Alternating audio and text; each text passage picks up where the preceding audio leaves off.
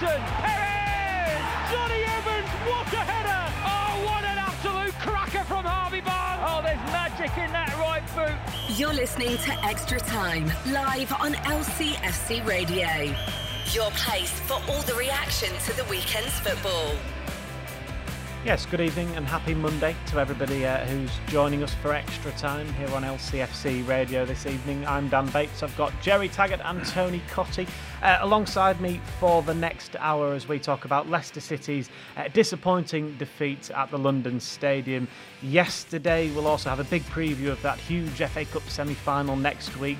We'll have Jerry Taggart and Tony Cotty's FA Cup memories, both as kids and during their playing days as well. I think Jerry's a less enjoyable as a player. Just don't come to me on that one. than what they were growing up. So we also want yours as well. We want you to get your thoughts and comments in, of course, as ever on Facebook and Twitter, and also some of your earliest FA Cup memories as well. We've also got the quiz later on, which I'm sure Tony Cotty is looking forward to as well this evening. Good evening to the both of you.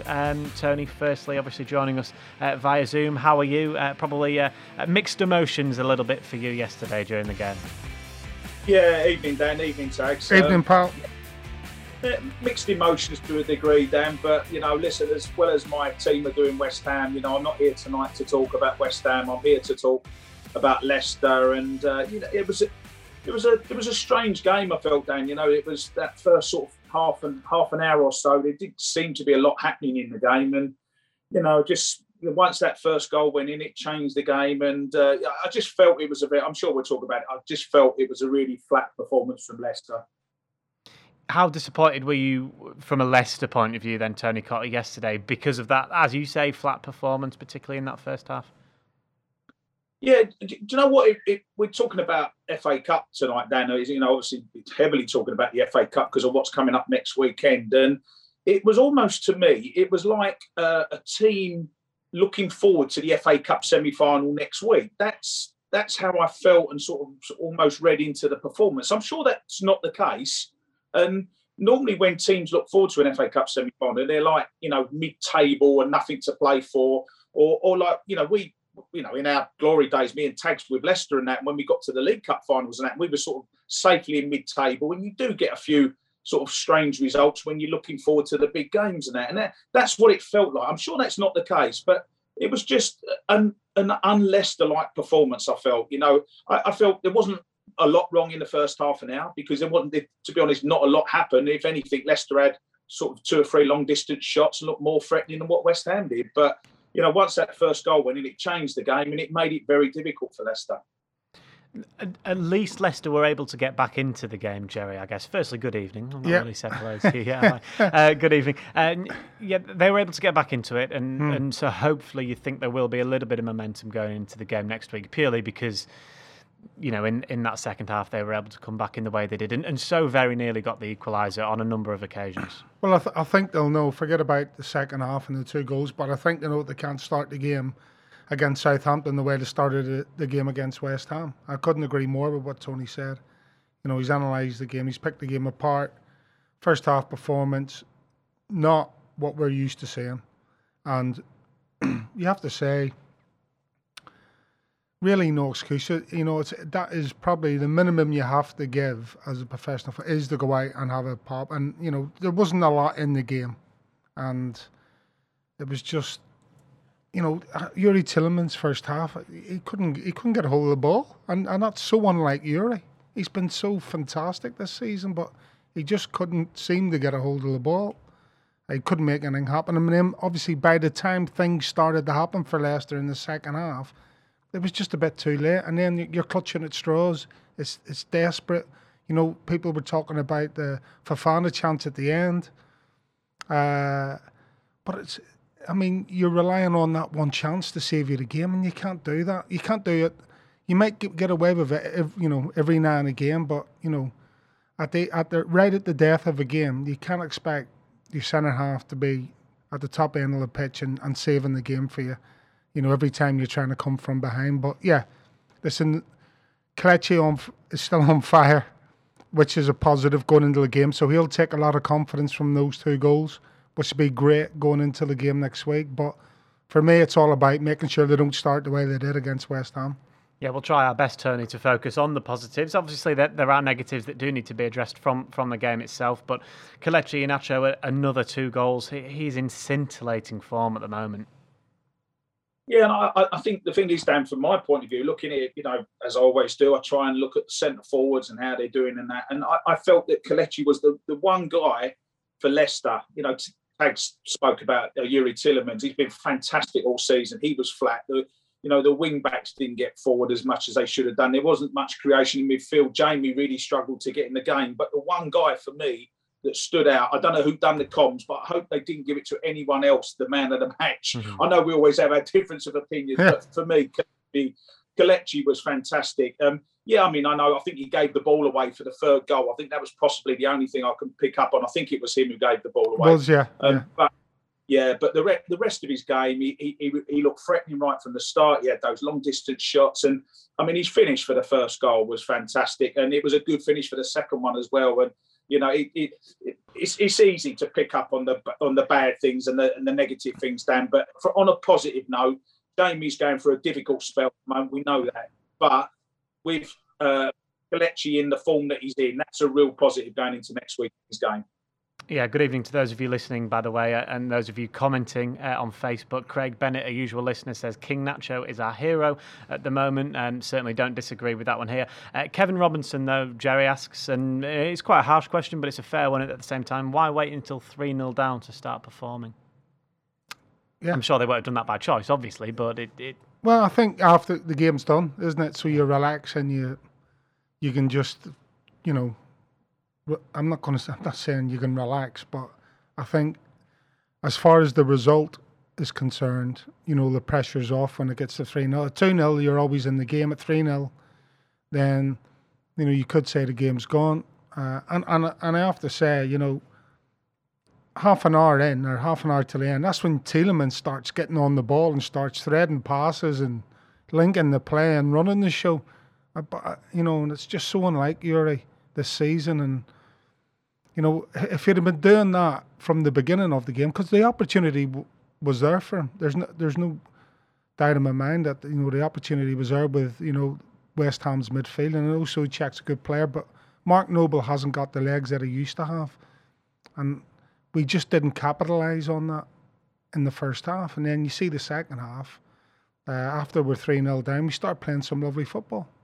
And you're scratching your head by the end of the game, because another 5 minutes, there probably would have been an equaliser. But there wasn't another 5 minutes on the clock. The clock was up. It was simple as that. Mm. And we spoke a lot before the game, didn't we, Jerry, about which midfield maybe would win the battle, and then that team would win the game. Neither midfields in any way kind of did boss it, did they? I think back to the West Ham goals. A lot of them obviously were on the break, weren't they? And well, the first goal, Masuaku does really well.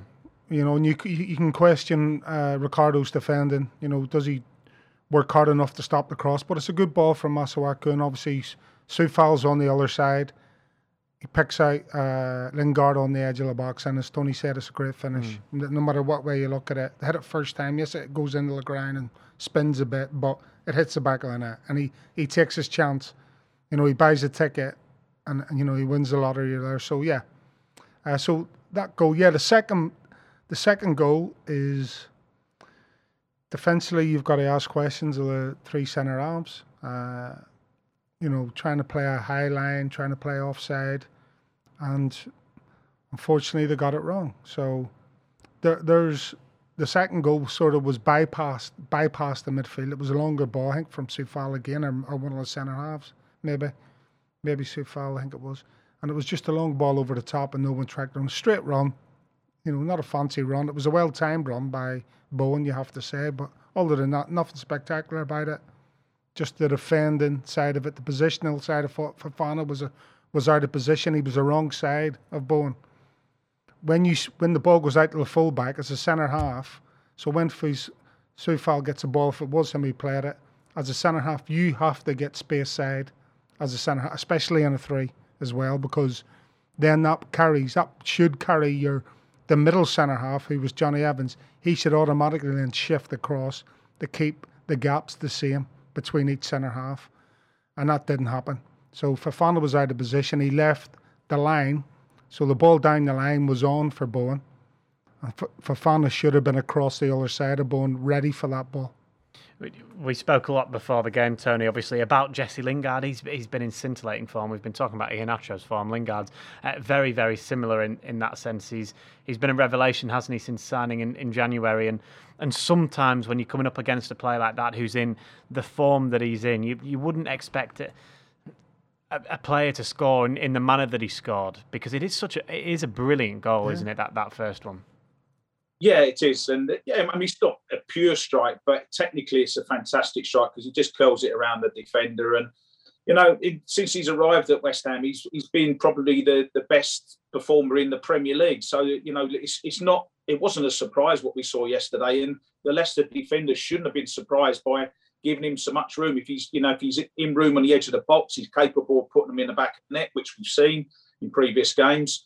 And then Tags has just described that second goal really well about, you know, the poor defensive work from Leicester. And I think it's just frustrating when it's just a long ball down, you know, sort of almost, it wasn't thumped forward, but it's a long ball played forward and everyone's out of position. And, you know, I mean, Kasper probably done the right thing to come out to try and get to the ball, but, you know, it was such an easy goal for Jess Lingard. But, you know, Leicester should have been aware of him. You can't give him, it's not just Lingard. If you're coming up against any forward, whether it's Harry Kane or Aguero, whoever it might be, you know the players that are in form and you can't give them space. And sadly, that's what Leicester did in that stuff. And to concede, you know, the two goals, you know, one just before half-time and then more importantly, Dan, I think the killer goal was that third goal, wasn't it? And, you know, as I said, they gave the ball away and West Ham, there was some crisp passes, etc. But, you know, poor old Brendan, he does his team talk at half-time. He tells the lads what they're doing, what they're not doing. You try and correct all what was wrong in the first half, and then you concede that third goal. And as Tags quite rightly said, coming back from 2-0, it happens a lot in the Premier League, but 3-0 is very, very difficult.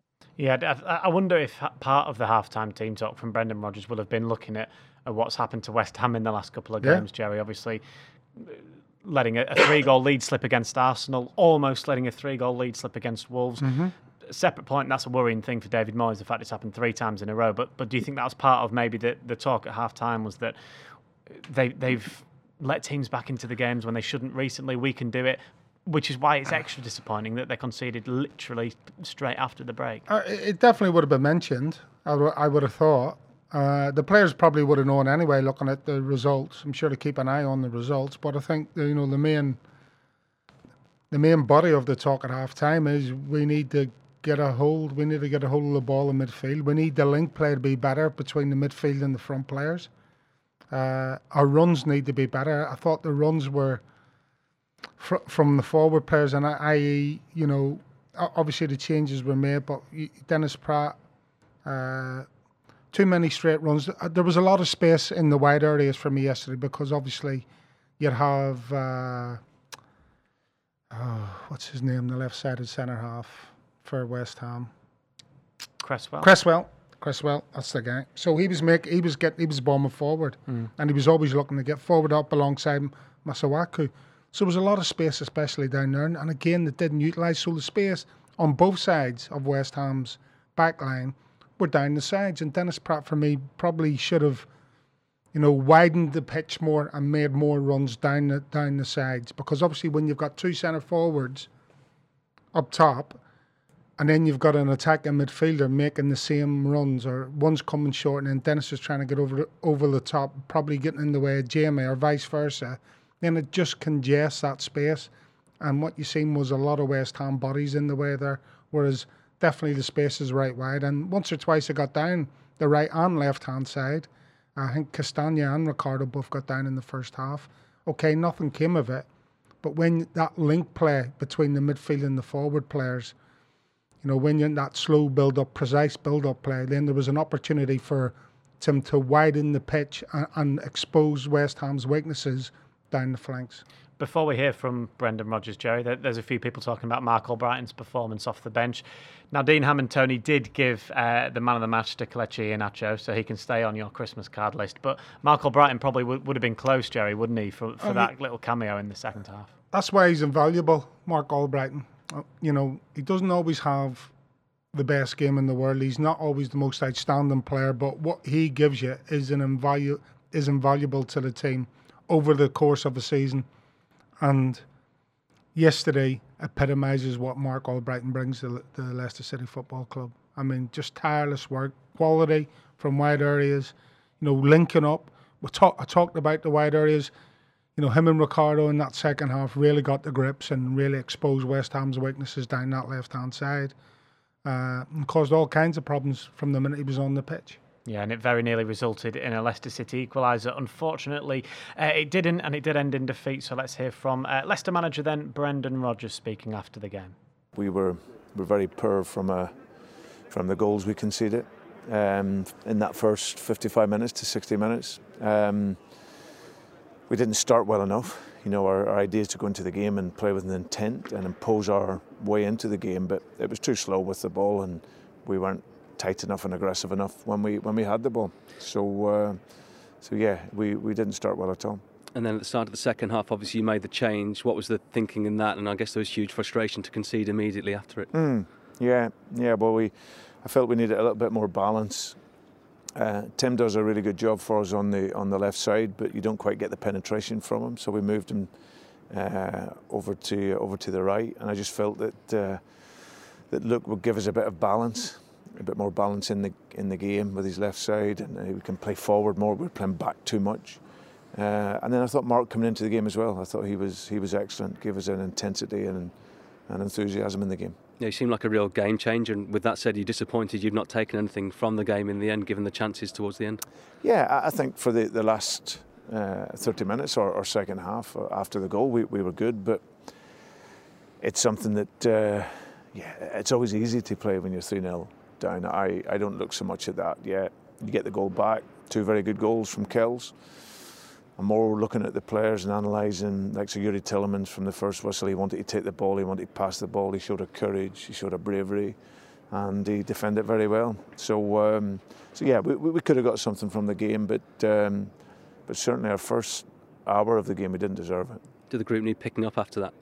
Yeah, listen, it's always disappointing. I think when you don't perform well, then of course we will be disappointed. But that's my job. 24 hours, you're always hugely disappointed when you lose a game, and now we've got to get back and regroup, and then we get a great semi-final next weekend. Well, I was going to say, it's the Cup next weekend. Would you prefer a league game to get this one out of your system, or do you not look at it like that? No, not at all. No, next game, it's always the opportunity to do that. So we can go into there next weekend.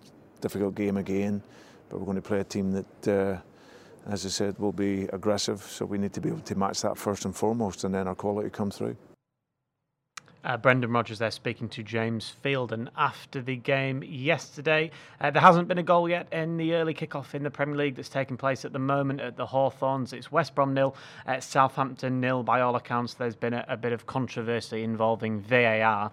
Which is quite convenient because I can hear Tony laughing in the background there. Quite convenient because we'll talk a little bit about VAR maybe later on, because there's been a few contentious decisions this weekend.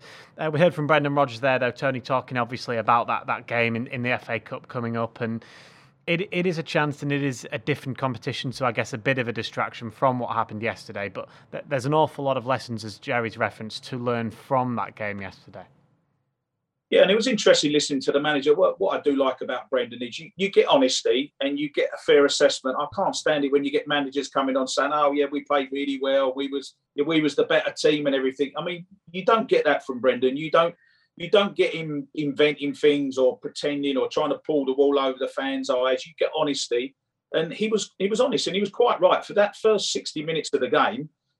Leicester just weren't at the races, and as Tags has already touched on, you cannot be like that in any Premier League game, and you certainly cannot be like that in an FA Cup semi-final. So I think although he would have been pleased with the performance from 60 minutes onwards in terms of getting the goals back and how Leicester played, I think he'll be slightly concerned at the manner in which the team started the game. And, they've got to put that right.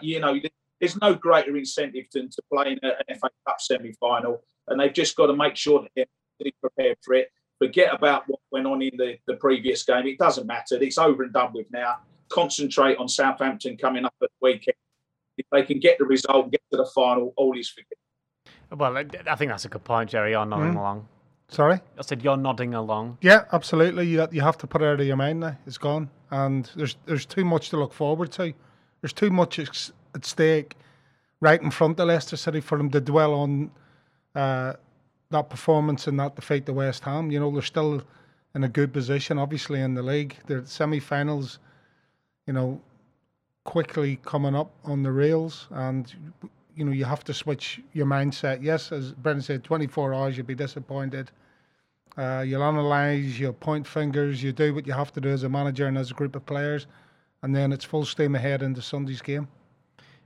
But as we've already spoken about and touched upon, the momentum that they've gained from that last 20 minutes or so, and particularly obviously the confidence Kelechi Iheanacho is in. Yeah, that's the main thing that will come out of it, and it's a learning. It was a game where I'm not saying there's lots of positives to take out of it, but definitely there's a lot to learn from positives. There are positives to take, but like you said, there's more negatives to learn from in a way. Yeah, it's more of a game to learn from than to take positives out of it. The positives are Kelechi banging in 2 goals, Mark Albrighton having a great game, and obviously Yuri finding his feet in the game and controlling the midfield for the last half hour. Yes, that's good. But as Brendan says, you know, for the first hour, they didn't deserve anything from the game because of what happened in the first hour. And you can't really argue with that assessment. Yeah, Dean Sanders on Facebook just says, you move on from it and come on Leicester as well. Obviously, he'll be cheering them on. Clearly, in the FA Cup semi-final next weekend. We'll talk about that game in detail as well as the FA Cup a little bit later on in extra time. But let's talk about Kelechi Iheanacho for the moment, Tony, because the 2 goals, very different goals, obviously, and 2 goals you'd have been very proud of as well, I'm sure. Well, yeah, I think the first one was a bit far out for me, Dan, to be honest. I didn't want to say it. And on the left foot as well. I don't think I would have hit it with my left foot with that much power. Maybe with my right foot, I might have got an occasional one. But no, it was a fantastic goal, and it just fell to the right person, didn't it? A nice little turn, and then he's just cracked it. He hits it early. The goalkeeper can't get set. There's power. There's a bit of dip on the ball as well, and it was just one of them where it's got when he hit it, you go, wow, what a goal! And it was a fantastic goal, and that's what comes through confidence. That's what comes through the sheer hard work that he's put in over the last it's probably a couple of months now since he sort of got back in contention with playing in the team. And as I've said before, and I'll repeat it again, he's got that place now, and you can't say that he's the first choice striker in front of Jamie Vardy, because I think that would be unfair on Jamie. But he's certainly in that team now. He's in there to stay. His performances have rewarded him in a sustained spell in the team, and that's what you need as a forward, not just as a forward, but any player at any club. You need a run of games, and if you get a run of games, you get your fitness, you get your sharpness, and then if you then start scoring goals, which he has been, you get unbelievable confidence. And I thought he was by far Leicester's best player. I thought his 2 finishes, even the second goal, was a difficult finish because it's almost gone through a few bodies, but he gets a really good connection on it. And he just wanted the ball to fall at his feet today, because you knew that if it did, then there was much more chance of scoring with Kelechi on the ball. Like everyone else, you're sort of hoping they might get a goal, but with Kelechi, as soon as he gets it, you think there's a chance there's going to be a goal. Yeah, it was an interesting point there, Tony, didn't he, about first choice, second choice, whatever it might be. They're both first choice at the moment, aren't they? Because of the formation that Brendan Rodgers is playing at the moment. Yeah. There are 2 of them up front. It's a case of they both play at the moment. Absolutely. It's obviously I'm changing the system slightly with Albrighton coming on. Gives him a bit of a headache going into the game. Does he stick with a back 3? Does he go to a back 4? And does he keep 2 up front? Because at the minute, you can't drop the 2 lads up front. And if he does, which one's he going to drop? They're big questions, because we know he doesn't like to play 4-4-2, but it worked yesterday. He likes the 3 centre halves. He likes to have that solid base. He likes to have, a solid base where he's got 5 defensively minded players in the half of the pitch, and obviously 5 attacking minded players in the other half of the pitch, at least, with 5 or 6, depending on where Tielemans is. So yeah, I don't think I've ever seen Brendan Rodgers play 4-4-2 from the start of a game. So it'll be interesting to see how, he goes into the game with Southampton, because Southampton are going to work hard. There's no doubt about that. We've seen that when they came here. They worked their socks off. Okay, they didn't win the game, but it was a tough old night. It was a fairly even Steven game. Mm-hmm. Well, they only scored the second right at the very end. Yeah, absolutely. So you'd expect that if they don't show up as regards to their work ethic, that could be a difficult afternoon. But I'm sure they will. Right, one more interview then from the Leicester City dressing room following that disappointing defeat yesterday comes from Ricardo Pereira. Ricardo, was it a case of the fact that the damage was done in the first half in this game? Yeah, for sure. When you go to the halftime losing 2-0 and you take a goal after the halftime, it's difficult to come back with that score. It's our fault, especially in the first half, and we have to do better. Obviously, the third goal came right at the start of the second half. That must have been a big disappointment, because after that you played really, really well. Yeah, of course. We talked at halftime. The next goal would be huge. If we score first, we go 2-1, and for them it's a little bit difficult when you take a goal after the halftime. Unfortunately, they scored first, and that made everything more harder for us. That was a big match, in terms of qualifying for the Champions League. Of course, you're still in third place, nothing is lost yet.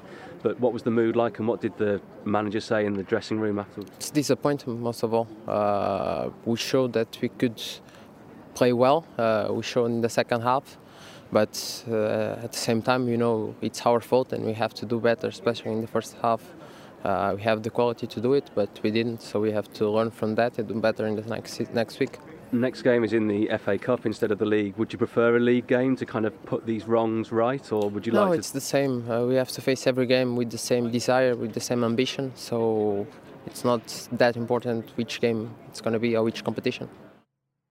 The picture that was on the screen for those of you that were watching, obviously, was that one where Ricardo nearly went round Fabianski, Tony. That was a big moment again in the game, wasn't it? I think that was at 3-1, but it would have been 3-2 a lot earlier had that gone in. Ricardo could maybe have hit it slightly early. You could see what he was maybe trying to do, go round the keeper, get the contact, but he just couldn't get that touch past Fabianski. Yeah, I think that was the one situation where you wanted either of the two centre-forwards on the ball, really, because I think whether it was Jamie or Kelechi, I think they would have possibly got the shot in, hit it a bit earlier. Or the other thing that forwards learn, and you only learn it through experience and playing lots and lots of games, is you learn to get a little touch on the ball when you wait for the keeper to clean you out, which I'm sure he would have done. And it just, I don't know, it was just one of them situations where it was, I think he's a wonderful player, Ricardo, we know that, but it was just, it was the wrong player in that situation. I think you needed one of the centre forwards on it. They maybe would have got a penalty, or maybe would have hit the shot earlier and perhaps got the goal. And then if you get that goal a little bit earlier, it just would have really, really helped Leicester, because like the goal, obviously the second goal just came far too late, even though they did have that chance with Fofana at the end. And there was a couple of other chances as well. So they did create chances, Leicester. There's no doubt about it. And that was probably one of the best ones that they had with Ricardo. You were almost shouting shoot, weren't you, at the television? We were watching it in the studio here, weren't we? And you thought when he'd taken the first touch that there was an opportunity to shoot. He just didn't quite get it out of his feet, though. Yeah, I think, Tony's right. It's an instinctive decision that centre forwards make in those situations, is to take the shot early.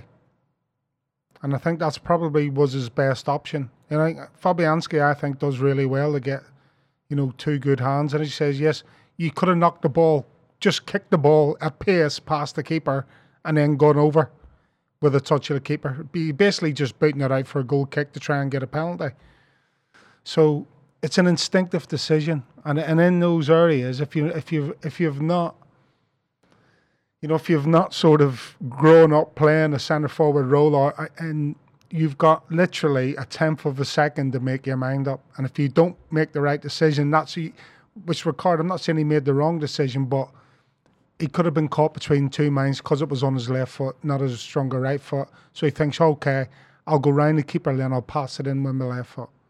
And by that time, Fabianski's committed himself to making, going down, getting the two hands on it, which he does well. So it's an instinctive decision. It's not even a thought process. And I think that was the difference with Ricardo. He thinks about it slightly too long, and then in the end nothing really happens, where a centre forward with confidence playing in that position just sees the ball and thinks shoot, bang. He don't even think shoot, he just shoots, and he just drags it back to the far corner. It's in the back of the net. Right, final word on the Premier League for now then, Tony, before we start looking at the FA Cup. I mean, for the neutrals, it was the perfect result, wasn't it, yesterday? Now just 4 points separate Leicester in third to Liverpool in sixth. There's Everton all the way down in eighth that have got 2 games in hand that could go within 3 points of Leicester as well. So it's going to be a very, very interesting last, 7 games of the Premier League to go. Yeah, I think it's going to be where all the action is, isn't it? I mean, at the moment you're looking at the relegation race, with the 3 teams down there, unless there's some dramatic results, you feel that the 3 teams are going to be going down. You look at who's going to win the Premier League, and that's already over, isn't it? Pretty much done and dusted. And you look at Manchester United in that second position. They're 7 points clear of Leicester, so you expect Manchester United to retain that second position. But the race for third and fourth is up for grabs, and you're quite right. And anyone down to Everton are away at Brighton tonight. If they win that game in hand, then they're going to be pushing back up. They go to 50 points, and they'll feel they've got a chance. We're still with a game in hand, so I think it's going to be fascinating. There's some big games coming up. I know West Ham have got to play Chelsea. I know Leicester have got some tough games towards the end of the season, haven't they? So the teams have got to play each other around them, and when you're playing the teams around you, it's great if you get the result, not obviously if you don't get the result. And, the teams that aren't playing in that game, they then look to get the 3 points and hope for a draw. So I think there's going to be lots of twists and turns. I still think we've got to be positive. Leicester are still in a fantastic position. If you'd have said, start the season, we're going to get to the middle of April, Leicester are going to be third in the Premier League and they're going to be in the FA Cup semi-final, we'd have all gone, thanks very much, we'll have some of that. And that's exactly where we are. So, yes, it was disappointing in terms of losing to West Ham, but keep it in perspective, it's still been a great season so far. Yeah, absolutely. Wise words there from Tony Cottee, speaking on Extra Time here on LCFC Radio. Right, let's do our Who's the Fox feature. If you're new to this show, basically we'll put a picture up on the screen of a Leicester City player, but he's been kind of blanked out or blurred out, and you've got to tell us who it is. Jerry and Tony, don't guess yet, please. This is one for everybody who's listening in to have a little go. But yeah, there it is. Fairly easy one this week, Jerry? I'd have thought so, yeah. I think even I know. Tony Cottee might be getting his first ever Who's the Fox potentially here on LCFC Radio. Yeah, so we'll leave it on for a little bit longer for those of you to get your guesses in. We've already had one correct one from Fee Howe on Facebook and from Antonis as well. She's a super fan, is Fee. Yeah, everybody's going to get it this week. Well done to Richard as well. You've got it correct. We'll come back to that and get the answer though a little bit later on. A confident start from Jerry and Tony in terms of the guessing of that. Will it be the same in our extra time teasers? Come on then. Tony, as ever, whoever's listening on Zoom gets to pick if they want pot 1 or pot 2. Pot 2, please, Dan. Pot 2 for Tony. Pot 1 for Jerry. Right, Jerry, you can go first then. How many Premier League goals does Kelechi Iheanacho now have this season?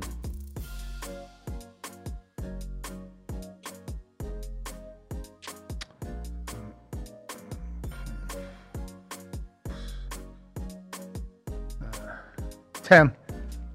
That one passes over to Tony Cottee. Chance to steal the point. I think it might be a little bit less than that. I don't know the answer, but I'm going to guess 8. Well stolen, Tony Cottee. Really good start for you there. Git. Right, Tony. Boom! Yeah, boom. I think you'll get this one as well, Tony. Who had a goal disallowed for Manchester United yesterday, but later went on to score? Oh, do you know what? I went on to score. Oh, I didn't watch the first half, Dan. I watched the second half. I know the 2 goal scorers, I think, were Fred and Cavani. I thought it was McTominay, but I don't know. I'll have to guess one of them 2 because you said. Did you say it was one that went on to score a goal? You did, didn't you? Well, yep. The question simply is who had a goal disallowed. All right, Cavani. You might as well have just given the bloody... The question almost is a bit of a clue in the question. I need a judgment on this from... That's not the question, Reg. The projection, that is... Yeah, it was a foul by McTominay in the build-up to the Cavani goal, but it was Cavani who had that one disallowed. Tony's 2-0 up already, and Jerry Taggart sat across from me, isn't happy. Not happy at all. Isn't happy, right. Fast forward 7 o'clock for me so I can get out of the studio next to Jerry. He's basically put on a plate and he's actually feeding it to you, Tony, the answer there.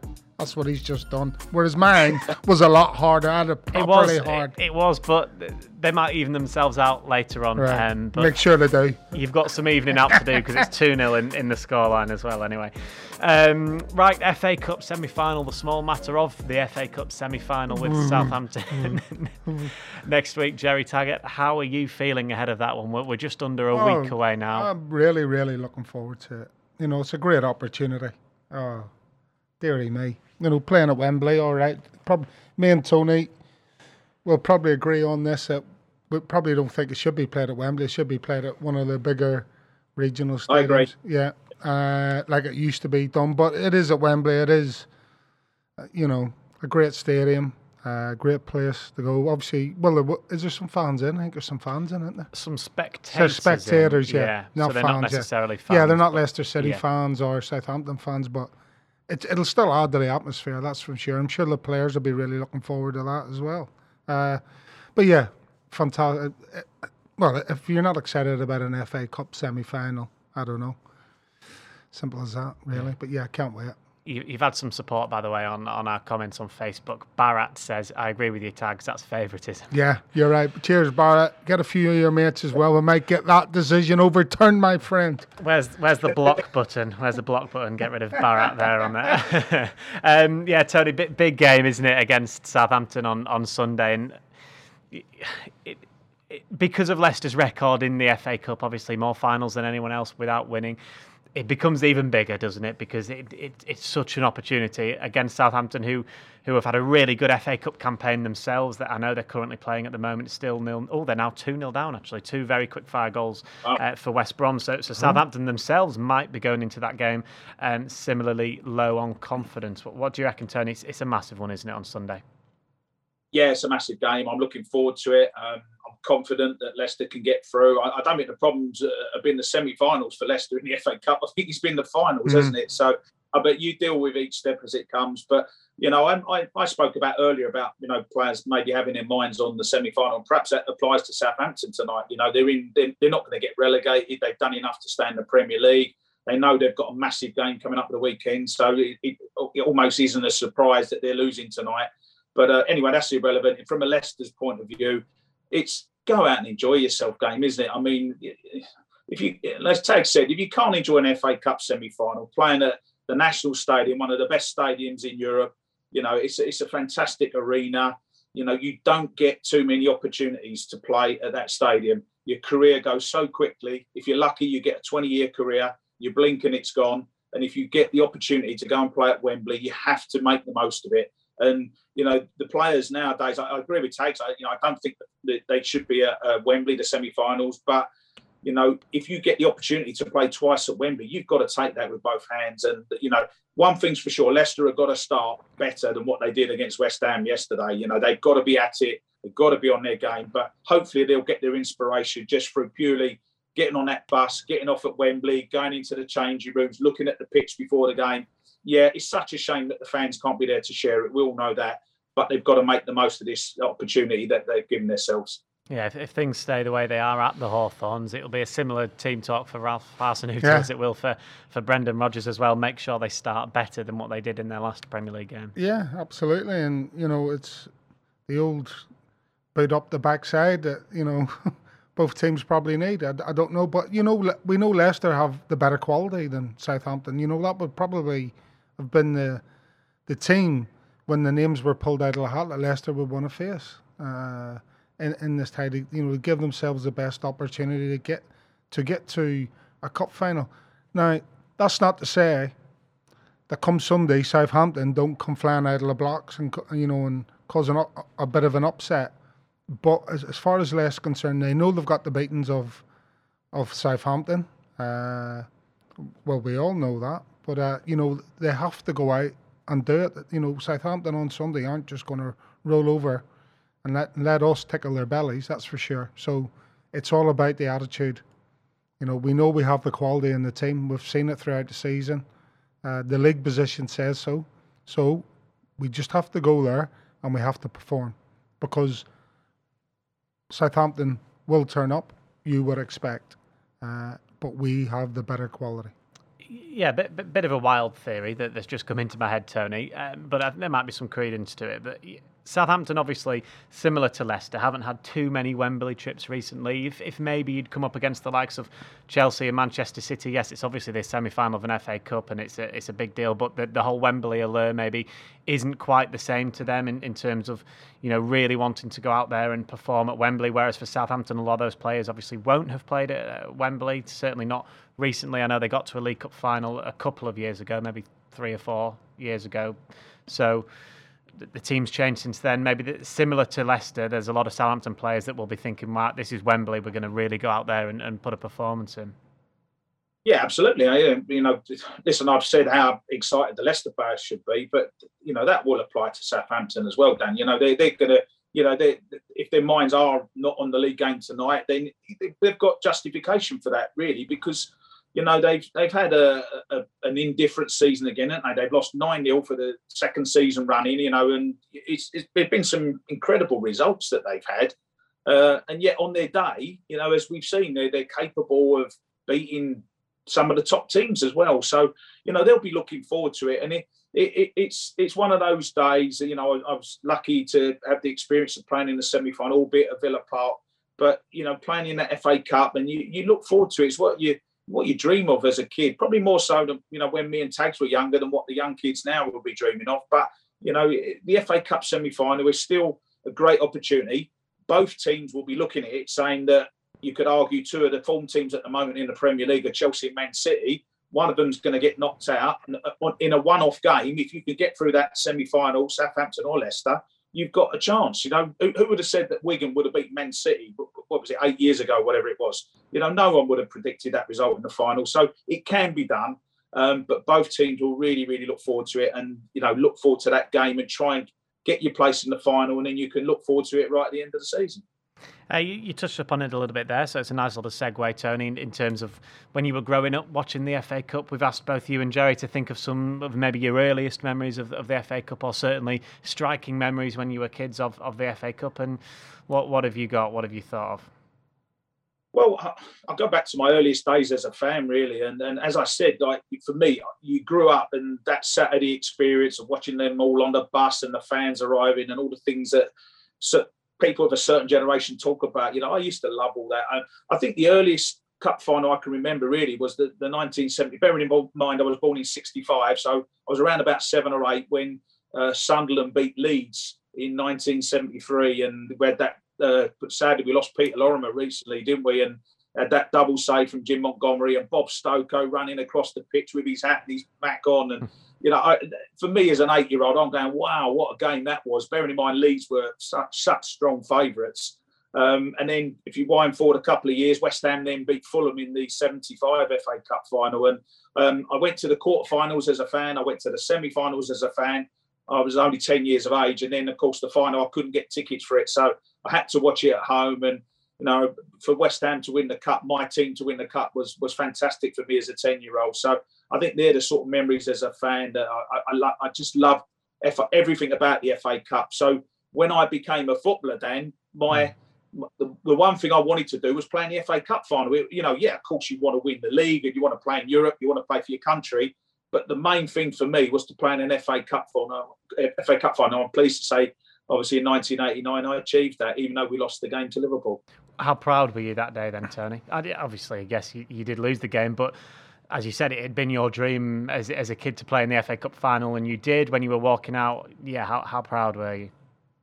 I was very proud, but it was difficult because obviously it was the year of Hillsborough, and we was playing in the other semi-final and Villa Park, and Hillsborough was happening at the same time.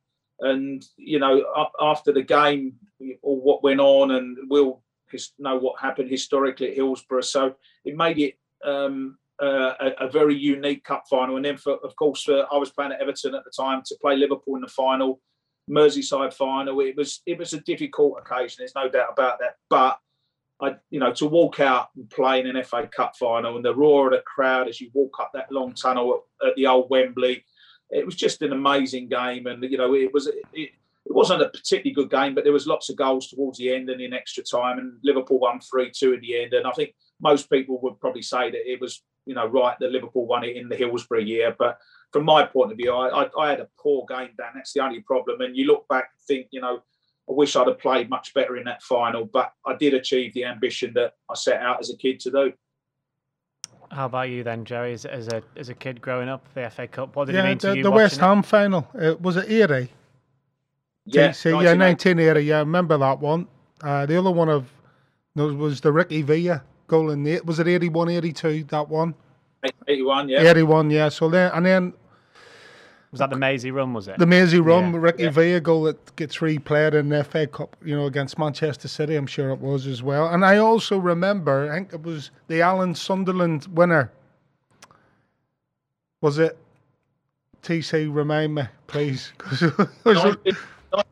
Actually, any questions of the FA Cup? It's my specialist subject. 1979. 1979. I wasn't sure if it was 78 or 79. Yeah. Because I think did Ipswich win it in I've just googled it. Yes, it says 1979. Yeah. Yeah. So that was. They're the three that stick out in my mind, because that was a tense game. The Alan Sunderland late winner, bang. Then obviously the West Ham one. Trevor Brickham was obviously playing in that, and the young centre forward Miller, was it?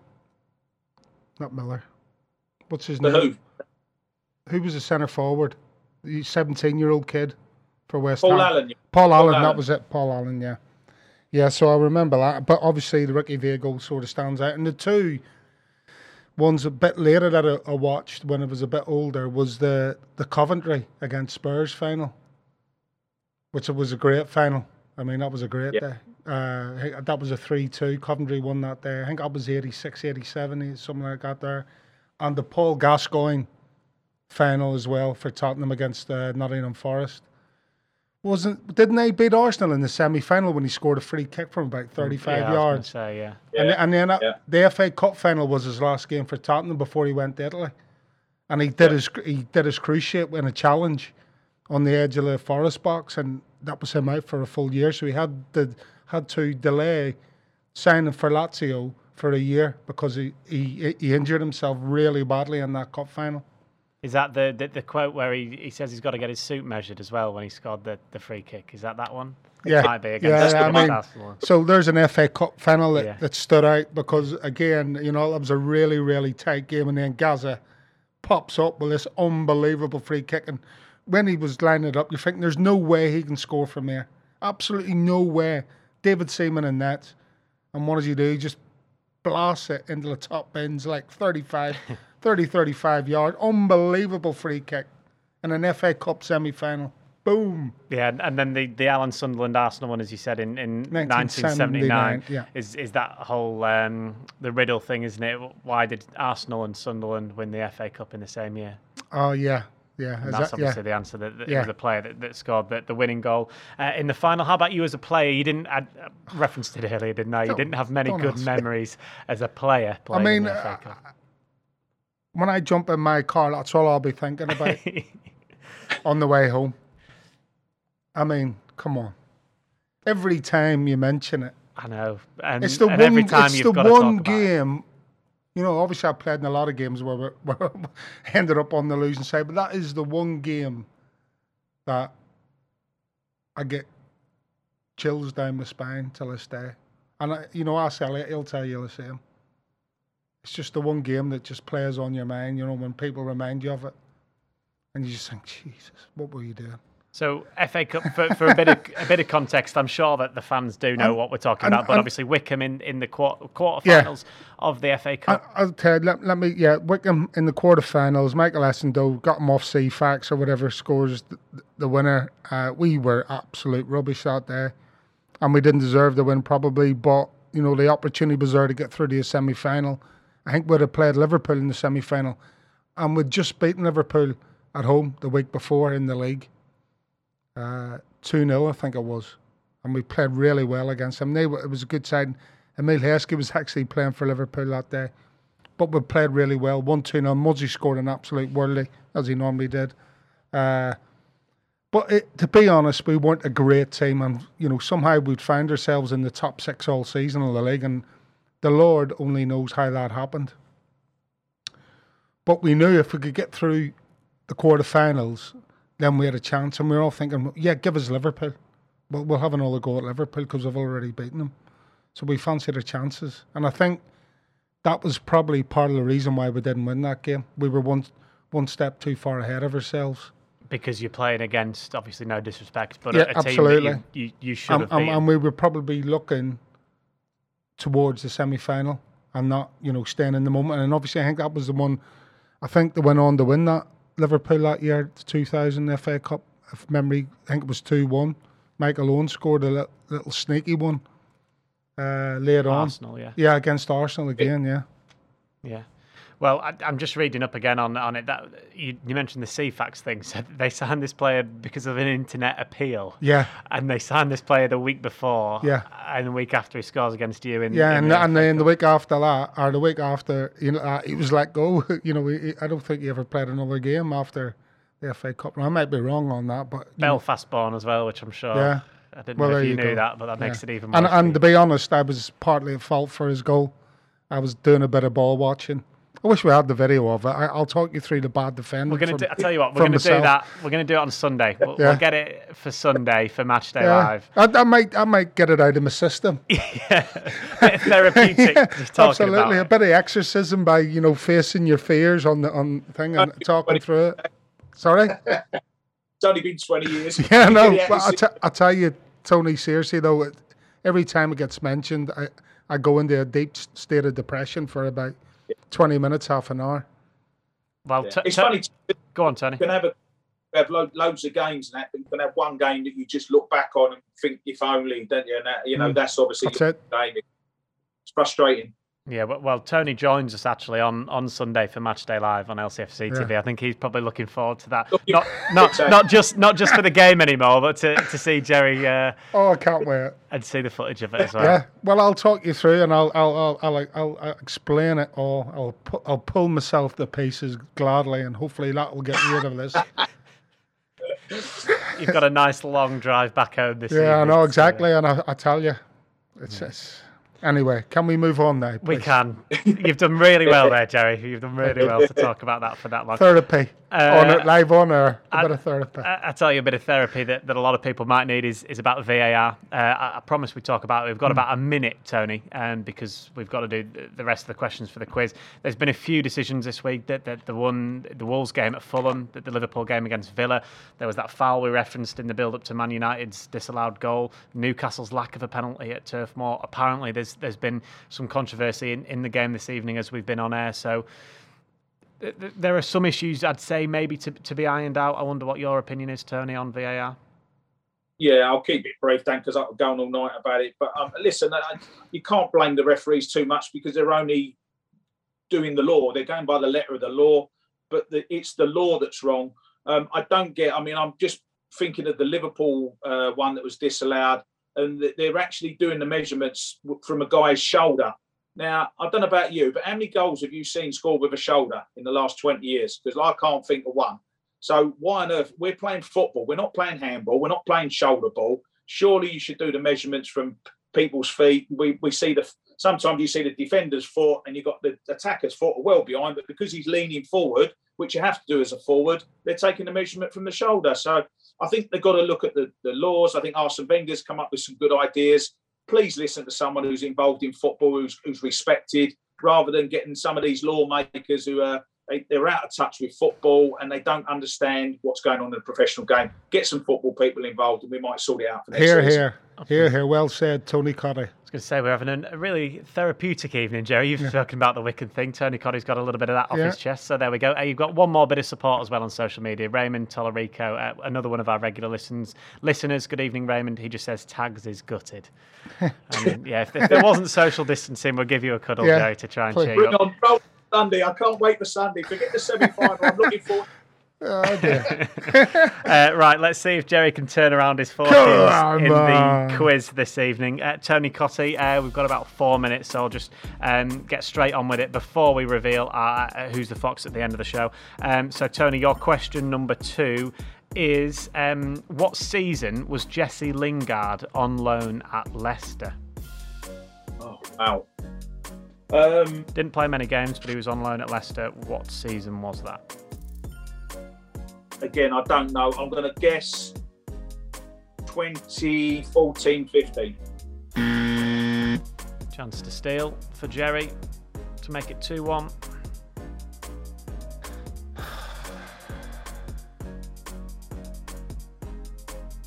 $12-13. What a steal from the big Irishman. He's back in it. He's back in it. Chelsea are set to play their home leg of the Champions League quarter-final tie with Porto tomorrow. What country is it in?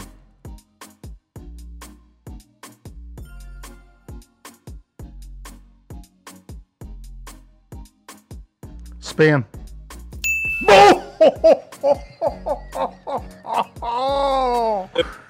Do that one. He's back in the game. He really is back in the game. It's now 2-2. Jerry, then your third from pot 1. Who scored twice as Arsenal won 3-0 at Sheffield United last night? Oh, I've not got a clue. Can I just explain Look why at I Tony's poker face, by the way. I think he knows this one. Can I just explain why I haven't got a clue? Because it was the Masters golf this weekend, and I'm afraid, apart from the West Ham game, football has taken a back seat this weekend. The Masters is. It wasn't Matsuyama. No. Who scored 2 for Arsenal last night? Right. Well, it wasn't Aubameyang because he was on the bench. That's what I do know because I heard the team news on the radio. Huh? No. Your answer? No, it's not. You're doing a Walshy, Jerry. I'm just saying it wasn't Aubameyang. So who? Think Gerald. Think hard and fast. Quickly. Lacazette.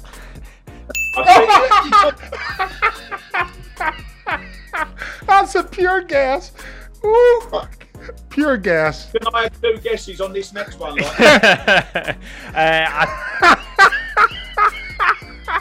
Right, Jerry's 3-2 up. Tony, you need to get this to force a tiebreaker.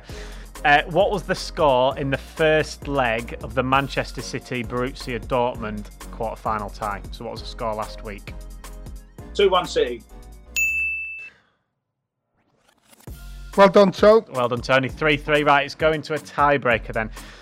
Jamie Vardy made his 300th start for Leicester City in all competitions at the weekend. So with that in mind, I want you to tell me how many Premier League appearances he's made. That can be obviously from the bench or from the start. Just how many Premier League appearances has Jamie Vardy made at Leicester City? If you've got a pen and paper in front of you, Tony, I'd like you to write your answer down. If you don't worry. Oh, no, you do. It looks like you do. We'll give you a little bit of time to have a think. I'll tell you what, while you're thinking of the Jamie Vardy answer, we'll get the Who's the Fox back on the screens quickly for you. We've had loads and loads and loads of correct guesses. So well done to everybody that has said, obviously, Jamie Vardy. That was Jamie Vardy after the own goal that he forced against Sheffield United in that 5-0 win a couple of weeks ago. So well done to those of you that got Jamie Vardy right. You've had a bit of time to think then. Jamie Vardy made his 300th start for Leicester City in all competitions at the weekend. With that in mind, how many Premier League appearances has he made?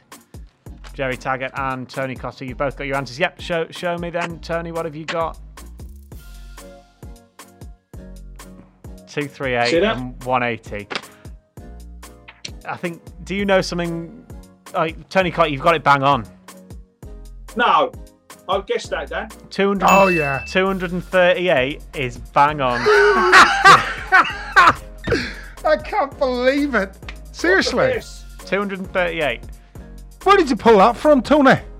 Well, I'm just thinking, Tags, like you're trying to think of like the percentage of games, and you've got League Cup, FA Cup, and then you've got European appearances. And I thought it must be about 3/4. So I thought 3/4, 225, a little bit more.